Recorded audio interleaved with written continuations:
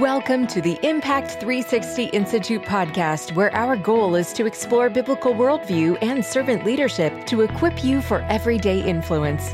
Here's your host, author and director of cultural engagement, Jonathan Morrow. Well, welcome to the Impact 360 Institute podcast. How do you talk to your kids about God? Well, that's the topic that we're going to be talking about today with Natasha Crain. And she is a popular blogger, author, and speaker who is passionate about equipping Christian parents to raise their kids with an understanding of how to make a case for and defend their faith in an increasingly secular world. Her blog, Christian Mom Thoughts, attracts more than 25,000 readers each month, and she's the author of Keeping Your Kids on God's Side. Now, Natasha has an MBA in Marketing and Statistics from UCLA and a certificate in Christian Apologetics from Biola University. She's a former marketing executive and adjunct professor and lives in Southern California with her husband and 3 children. So, Natasha, welcome to the podcast. Hey, thanks so much. It's great to be on with you. Yeah, so let's just start off right off the bat. Why did you write this book? Why did you write Talking to Your Kids About God? Yeah, well, I came out with Keeping Your Kids on God's Side, similarly titled book, in March of 2016. And it was kind of the first apologetics book to write directly to parents and give an overview of all 40 different subjects that are really important for parents to understand today and discuss with their kids. And so it covered all the major subject areas of God and Jesus, truth and worldviews, the Bible, and science. And after parents were reading that book, they said, well, they got interested and they said, this is really important and I want to learn more. So what do I read next? And of course, there are lots and lots of amazing apologetics books that are out there, but they were kind of asking for more in that same style as the first book. And so that's how the idea for this book came to be. It's really a kind of a follow-up to Keeping Your Kids on God's Side that starts a new series now that goes in depth on the individual subjects. So Talking with Your Kids About God that just came out is 30 conversations specifically about God, the existence of God and science and God, the nature of God, believing in God, and the difference God makes. The next book in the series will be talking about with your kids about Jesus, and potentially after that, talking with your kids about the Bible. So now it's just kind of digging deeper into those subjects. So I was excited to write this book because there were so many people saying, I really want to learn more now, so what do I do next? And this was kind of the answer to that. That's great. Well, just, and we're kindred spirits in this. We have a heart for the next generation, and I'm so glad you've written this book. It's such a helpful resource for parents to definitely check out. But let's set the kind of the larger, step back for just a second. Why is apologetics or giving reasons for your faith, why is that important from your perspective for this generation and for parents? Well, as you know, it's critically important because kids today are going to be challenged from the youngest age in their faith. And it's literally everywhere around them. What they see in small snippets on TV, that whatever, they're allowed to see with their parents, it's in commercials, it's on magazine covers in the grocery aisle. If they're old enough to be using the internet, it's literally everywhere online and in social media. I mean, you can't escape it. And so the solution for parents is not to hide from it and say, wow, this world is so crazy. I'm going to take my kids, I'm going to hide them away, and then I'll send them out into the world like that when they're 18. The solution instead is that we need to be the ones to talk to them about those challenges first. And, that's the truth with so many other things, but yet a lot of parents haven't kind of embraced that same mentality with faith. And so that's really where my passion lies, is helping parents to understand what are the specific challenges today, because you can't address them if you don't know what they are. And then once you know what those challenges are, how do you actually talk about them effectively with your kids? It's not a matter of if, it really is just a matter of when they start encountering these things. Yeah, I couldn't agree more. One of the things is we see our students come through Impact 360 and our different experiences. It's always so helpful that they have these conversations earlier because, I'm interacting with them around when they're teenagers and their high school years and college years and our gap year.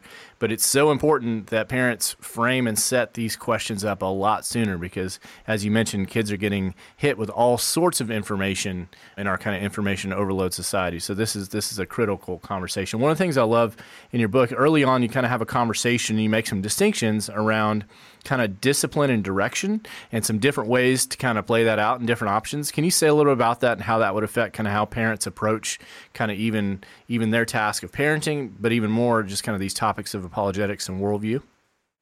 Right. So discipline and direction are kind of the two ingredients that we need as parents in order to effectively disciple our kids. And they're kind of independent things. And some people have one or the other, but not both, or sometimes we don't have either. But just briefly, discipline is just that you're consistently doing these things, that you're consistently working on your kids' discipleship. And it's so hard as busy parents. I mean, many of us have kids that are involved in a lot of things. My kids are in baseball and soccer and softball and take piano lessons, all these things. And sometimes it piles up and we just put on the back burner that kind of active discipleship in the home. And that is really a shame, because ultimately our highest priority needs to be on equipping our kids to know and love Jesus. So the discipline part of it is really just that day-to-day consistent approach to and planning for having your kids talk about and understand and study God's word. And the direction part of it is you actually know what you're doing when you do that. So in other words, we can be really disciplined and we can say, well, I'm going to do something every day. And we can be doing things that are maybe marginally helpful, but not necessarily the things that our kids need. And by and large, when I talk to parents today, this is missing in a lot of cases, because parents do whatever feels comfortable to them. They do what's familiar. Maybe they just kind of repeat how they were raised. They take their kids to church on Sunday, say a prayer at mealtime or at bedtime, and they're not really sure what else to do. And so that's the direction part. It's understanding what they need to be doing given the world that their kids are growing up in. So ultimately, we want to have both discipline and direction, because those two things work together to really disciple our kids. No, that's great. And as you mentioned, you're a mom, you're with the kids, and you've got three, right? 3 kids? Right. And right. I have two 8-year-olds and a 7-year-old. There you go. So far, what's the toughest question that you've been asked by your kids? Oh boy, the toughest question. Well, there are all kinds. I mean, we actually do what we call questions nights regularly, where we take the time that we would normally be doing a Bible study with our kids, and we say, tonight we're just going to take whatever questions that you have about God or Jesus, anything. And our kids come up with a million questions. So I'm trying to think of what some of the harder questions are. I'd have to say it's the ones that the Bible doesn't actually answer. So they, a lot of questions about heaven. I think that kids, naturally have a lot of curiosity about what that is. And, of course, as a parents, you want to give them answers and you want to give them good answers. But at the same time, oftentimes kids ask things that we don't have the full answers to. They're really good at making you feel kind of dumb sometimes, right? And saying, yes, I don't. Exactly. But there is a difference between not knowing an answer when an answer does exist and not knowing an answer because God hasn't told us. And so we tend to get a lot of those. And especially, I think my daughter, she really struggles with the whole concept of, well, how can God be eternal? How is that even possible, that there could be something that's just always existed? And as I explained to her, that's something that a lot of adults struggle to understand too. And that as humans who live in this, finite space and time, we can't always comprehend these things outside of the concept of it. So those are really tough questions, I think, to answer a lot of times with kids, because sometimes as adults, we can't even conceptualize it, but yet we have to help our kids somehow understand it. Yeah, for sure. No, I appreciate that. Just trying to, how do I make this concrete? I mean, what is eternity? What is time? What is God? I mean, all these big questions, right? And so I love that you tackle these questions in your book, Talking with Your Kids About God. Just such a great resource on this. So imagine some parents out there. I mean, I'm a father of 3. I mean, it's crazy, with schedules and everything else. So share just maybe a couple practical tips about what's kind of worked in your family about how to have better conversations with your own kids without getting overwhelmed by the schedule and the busyness. Do you do that at dinner time? What do you do that might be able to help parents kind of get a little bit better at making time for these conversations? Yeah, well, I think it's twofold. I always kind of refer to it as using moments and creating moments. So let me explain what I mean by that. When I say using moments, I think this is what a lot of parents tend to depend on. And a lot of times we call these teachable moments, right? We think of those things where something happens and we say, oh, this is a good opportunity to point out X, Y, and Z. And, we use that moment and it's a good teachable opportunity. And those are so important for sure, to just be able to point those things out. And to make the most of those kinds of teachable moments, you have to, of course, first be aware of the things that need to be taught. And so again, that's a lot of where my passion lies, is helping parents understand what those things are so that they can see the opportunity and kind of have that radar up of opportunities to point something out. For example, you can be in the grocery aisle at the store, like I said earlier, and you can see something on a magazine cover that is very contradictory with a Christian worldview, and you can use that as an opportunity to say, hey, how does that differ with what we believe as Christians? Just simple things like that. So that's kind of the using the moments. But the reason I say that too many parents depend on that is that there's so much our kids need to be taught and that they need to learn that you're not necessarily always going to find a teachable moment for. So we can't sit around waiting until there's this perfect moment to talk to our kids about whether or not the Bible supports slavery. That just might not come up at some point until they're actually challenged on that subject by someone. And at that point, it might be too late. So it's really important to create moments as well and to set aside that time. In as much as it can be difficult to find time to schedule, like I said, if as Christians we're really taking this seriously and we really believe that there are eternal implications for our kids and in the relationship with Jesus, then it should be a no-brainer that we have to set aside those times to have those conversations. So for us, we do that on Sunday nights, and we set aside that time and we do a Bible study, and we're studying the book of James, or we've been studying the book of James, and we sit down and we go through our study guide that we've been using and we talk about it. Sometimes we have questions nights, like I mentioned, which are just amazing. If you're listening to this and you haven't really put anything formal in place, like a structured time each week with your family, this is a great way to start because it's just a time to sit and talk and see what questions your kids have. So we incorporate questions nights into that. And then sometimes we just bring a question proactively to those. So maybe it's not a Bible study night. Maybe we say, what, tonight we're going to talk about question 5 from this book that's talking with your kids about God, for example. And that's just the best way, really, to make sure that you're getting in front of your kids the conversations that you need to have, regardless of whether or not it happens to come up when you're passing the dinner rolls. So I always encourage parents, think of those two things. Think of both using moments and creating moments. But in both cases, it requires the parents to be equipped with that understanding first of what needs to be taught. Yeah, no, I completely agree because, we've all been in situations where it's, if I understand kind of at least basically where this conversation is going to go, then I'm kind of calm and not defensive, everything else, and then we're able to help navigate, whether that we're interact with people who are hostile to our faith or questions that our kids have or anything else. So understanding what they believe about these topics, being exposed to it is so critical. But I want to go back to real quick something you were saying about your the Bible study. I think that's awesome. So you've got, I think, 7 and 8 year olds. So for the parent out there wondering, what does that actually look like? Does everyone sit neatly and listen quietly and squirm? Is this 4 hours of memorizing the book of James? Like, give me the real glimpse into what that actually is like so that we can just help parents kind of envision this.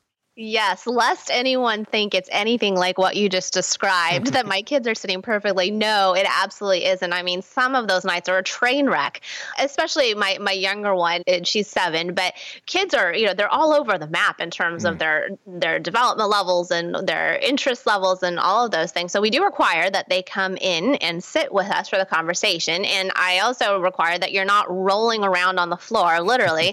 And if you are, we're having that much trouble with it, then you can get ejected from the family Bible study, and it has happened. So yeah, and I have not, but you might hear that and think, oh, but then some kids will just want to be ejected. Well, not necessarily, because if you're keeping it relevant and interesting, then they're not. And I think part of it too is that we've done our best to develop kind of a love for the Bible and talking about how it's so important. I mean, I realized one day that my kids had never seen me reading the Bible because I read my Bible on my iPad. And so they have no idea what mommy's reading, in the morning and at night. And so I actually bought a physical Bible so they could see that I'm reading my Bible regularly. So we explained to them and we've taught them how you actually go about reading the Bible. And so that's piqued their interest in it too. I know growing up in church and spending, hundreds of hours in church and growing up in a Christian home, I actually didn't learn much about how to pick up and study the Bible on my own. So that's been a passion of mine with my own kids. And because of that, they look forward to coming in and they get to look up the passages themselves. We take turns reading it in like different translations so that they can hear that. We talk about about what those things are. And like I said, we also mix it up, so it's not just a Bible study. Like some nights we'll do a questions night, or sometimes we'll throw out an interesting question. We bring a lot of, questions that we just hear, like in the news, for example. I heard somebody say after the horrible church shooting in Texas, and I mean, not just one person, but many people on social media saying, well, clearly God doesn't exist because he didn't save those people. So that's an obvious opportunity in my mind that you take that kind of thinking to your kids and you say, I heard somebody say today that God must not exist if something bad happened to people while they were sitting in church. Do you think that's true? Why or why not? And that's a whole conversation starter. And so kids who might not necessarily love studying the Bible at this point in their life, if you mix up Bible study and conversations and you pull all these things together, I assure you that they actually do become interested. Because when you start making them think about those things and, hey, I heard this, what do you guys think? Do you think that's true? Then you really pique their curiosity and you get them thinking about those things. So we're usually, we only plan for doing half an hour, but usually we end up spending about an hour just because there are questions and conversations going on. So I'd say a half an hour is a very reasonable amount of time to start with as a family, to find 30 minutes a week to do that. But yeah, it doesn't look perfect at all. I mean, we have my younger one falls asleep sometimes in the middle, and I don't go over and, shout in her ear or anything like that. So you don't want them to hate it. You want them to come and take an interest in it. And we also give them active things to do. So like they each have a notebook and a pencil so that they can write down like the things that they're learning and kind of keep track of it like that. And my daughter's more interested in doing that part of it than my son. So it just depends on their personalities, but working with them and not expecting perfection, but having the discipline, like we were talking about, to keep doing it no matter what. And if you do get off track, get back on track. No, I love it. Thanks for sharing that. I can completely agree. There's been times there's, hey, we're going to sit down, and you're envisioning as a parent, say, oh, this is going to be such a special moment. It's spiritual, and it's going to be awesome. And you're like, totally did not go the way I envisioned that. That's exactly right. So, and my daughter now, my 8-year-old daughter, she thinks it's fun to make up a song about whatever, we were learning, kind of a humorous song at the end. And so we always tell her, okay, you can do that at the end. So like she looks forward to that. And like my son will make up a little skit or something. So again, it's just kind of working with their personalities so that it's something that they actually enjoy. Absolutely. And so what I'm hearing, and what I hope parents are hearing as they listen to this, is take the pressure off, but also be intentional, right? So, I mean, just find some space, find some time. This is such a great tool. I'm talking to Natasha Crain, and her excellent new book is called Talking with Your Kids About God, 30 Conversations Every Christian Parent Must Have, forwarded by our good friend Sean McDowell. And so it's just a great resource to help prepare you for some of those conversations. But, as you interact with parents, Natasha, what's maybe one of the most common questions you get from parents around kind of this space of talking with your kids about God or worldview or apologetics? Let's see. Most common question. Well, honestly, the most common question is, what book do I give my kids? Everyone, I get emails about this and people comment on my blog or reach out to me on social media, and they always want to find a book that they can give to their kids because parents always understand that the world is getting really challenging. They don't know really what to do about it or how to define that. And so they're like, well, just give me the book to give my kids so that can help them. And, there are some really great resources that have come out, especially J. Warner Wallace's, Cold Case for Kids and God's Crime Scene for Kids. And Melissa Cain Travis has books, like her Young Defender series. So there are some great books available, and we should absolutely make use of those as parents. But ultimately, it comes back to us as the parents to be the primary spiritual influencer and be the one who can have those conversations, because they're going to finish reading those books and they're going to get some great information. But it is a matter of an entire childhood we're talking about. And so being the parent, we have to be equipped to have that knowledge and to know these are the things that I need to understand. And here's how I'm going to have those conversations with my kids, and just being able to have the confidence of doing that. And I think that's what a lot of parents do lack, is the confidence. And they just say, I just want somebody who's an expert on this stuff to write the book so I can give it to my kids and they can explain why there's good reason to believe Christianity is true. But we should understand that as parents, right? We should understand that every Christian, we should all be prepared to give the reasons for the hope that's within us. So if we can't do that with our kids, then we have kind of our own credibility on the line, I think. So we need to be the ultimate apologist in our kids' lives. No, I think that's great. And I think that's really important because, ultimately, our kids are going to kind of look at the way we see and relate to the world, and they're going to kind of take their cues on that's the Christian life, or that's the way you do these kinds of things. And so I think it's critical that, parents are equipped in these things, and really appreciate you writing that book. One of those questions where I think a lot of parents don't feel equipped, and I know you talk about in your book, talking with your kids about God, is the area of faith and science. And maybe, if, scientists are all atheists, or science is somehow disproving God, what's just maybe one thing that you would do to kind of help maybe prepare a parent to have a better conversation with some of their younger children, especially on these questions of faith and science, and even how to frame some of those questions? Right. Well, that's a huge question, because obviously it depends on the specific topic that we're talking about. But just broadly speaking, you don't have to, as an encouragement, you don't have to be an expert on science to understand kind of the big picture of what we're talking about with these kind of conversations.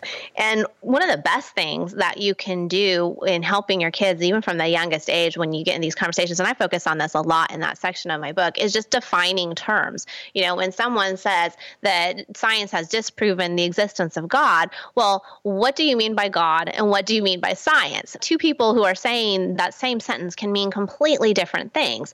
One person might mean that they're talking about God just as a potential supernatural being who may or may not have created the world and is not even interacting with it. And if that's what they mean, even most atheists acknowledge, well, science as the study of the natural world has nothing to say about something that might exist beyond that. But most of the time, when atheists, very vocal atheists like Richard Dawkins, for example, is saying, that science has shown that God doesn't exist, he's talking about specifically the God of the Bible. And if you get more specific to that, then you're talking about specific claims within the Bible in specific areas, and especially talking about age of the earth and evolution. So you hear these big sweeping statements about science and God, but if you really drill down to it, you're talking about some very specific questions within science, where you're looking at the mainstream scientific consensus, and you're looking at that versus certain interpretations of the Bible.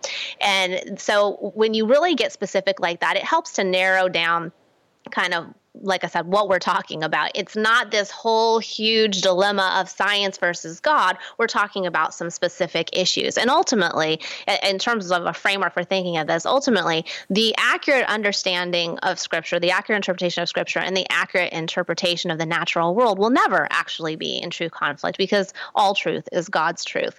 And so I think when we can help our kids see these discussions in light of that kind of framework, it's very helpful, so that they don't see it as pitting science against God. And it's also, on the other hand, it's also really important to help kids understand how science and the Bible are complementary. And I have a chapter in the book also about that. It's just looking at how the world is understandable and it's discoverable because it's orderly.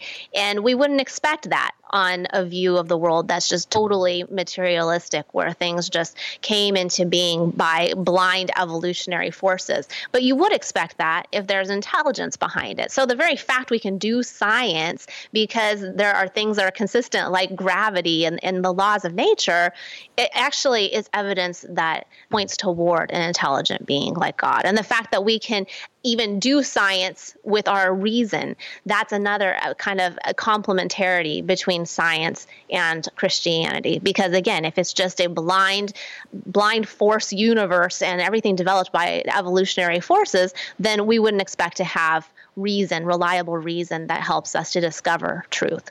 So all of these kinds of things are ways that we can help our kids understand, hey, yeah, you're going to hear about these different conflicts between certain interpretations of science and certain interpretations of the Bible, and here's how we need to look at those. But also you need to understand in many ways that science and the Bible are complementary. No, I think that's great. I think helping kind of frame and, as you say, define your terms and just kind of getting clear about what we are and aren't talking about, what the objections really are, and then how important they are, because some questions are more central than others. For example, that God created is more central than how God created, those right. kinds of things. And so I love the conversations that you have in your book about these things, but you end your book with a chapter on biblical hope. And so maybe just say a little bit about that, but why does biblical hope matter? Maybe especially now more than ever as we kind of enter into this kind of post-Christian culture and kind of an increasing secularization. Why does biblical hope matter? Right. Well, that chapter caps off the book, and it caps off a section of 6 chapters on the difference God makes. And in each of those chapters, I look at the difference that you have in your worldview if you're an atheist versus a Christian, a theist, but specifically a Christian. So that the questions like the meaning of life and what do we make of evil and what should you do with your life? And ultimately, why does biblical hope matter? And one of the themes that I keep coming back to there is that so often atheists will say, well, I have meaning to my life and I have hope in my life. But ultimately, we have to ask how meaningful or hopeful those things can be. We can have hope that we're going to find someone that we love to marry, and we can have hope that we're going to find a good parking spot tomorrow, or hope that we're going to be cured for cancer, whatever the kind of hope might be. We can have those kinds of hopes.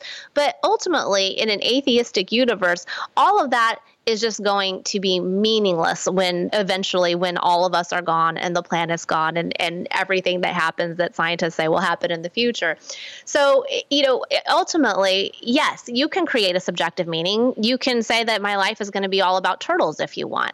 But the question is what is the evidence for God's existence? Because if there is good reason to believe that God exists, then there is actually a purpose for our lives. There's an objective meaning to our lives. And there is a real and true hope that we can have eternal life. And it's not the kind of parking space hope that people have. It's not even the kind of hope of being cured from a terminal disease or anything like that. It's an actual hope that's well justified for eternal life, that our lives have a reason, that there's a purpose for us being here, that they mean something in a much bigger sense than just what's going to happen here on this earth at this point in time. And that ultimately is the most amazing hope that we can have. And that's the hope that we're offered in the Bible. And it's not a delusional kind of hope that it has no justification. To the contrary, we have so much justification for believing that Christianity really is true and that we can have that hope of being together with the Lord forever.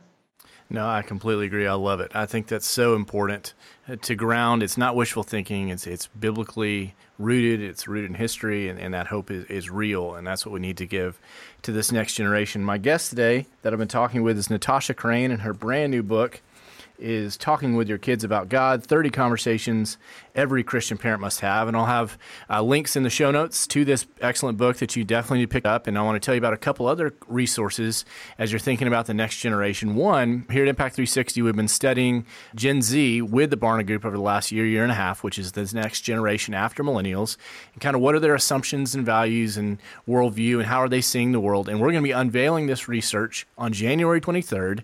And if you go to whoisgenz.com, you can sign up for the live webcast, the national simulcast event for that, or come to the live event here in Atlanta at whoisgenz.com.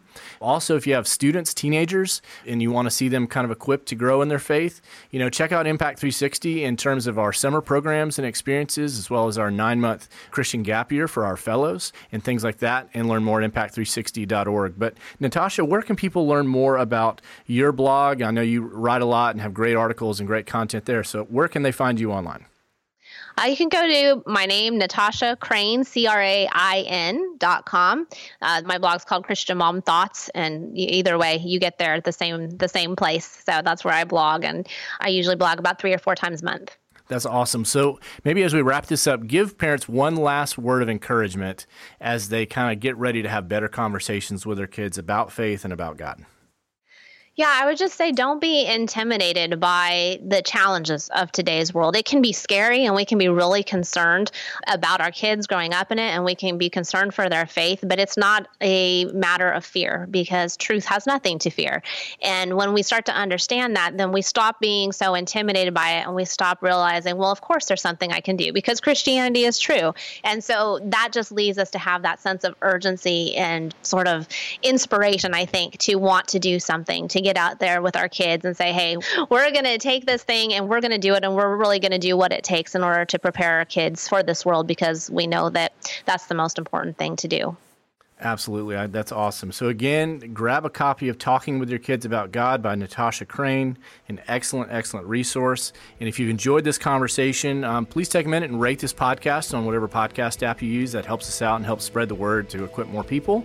And we will hope to see you next time and pray that God will empower you to have all the influence He has called you to have this week.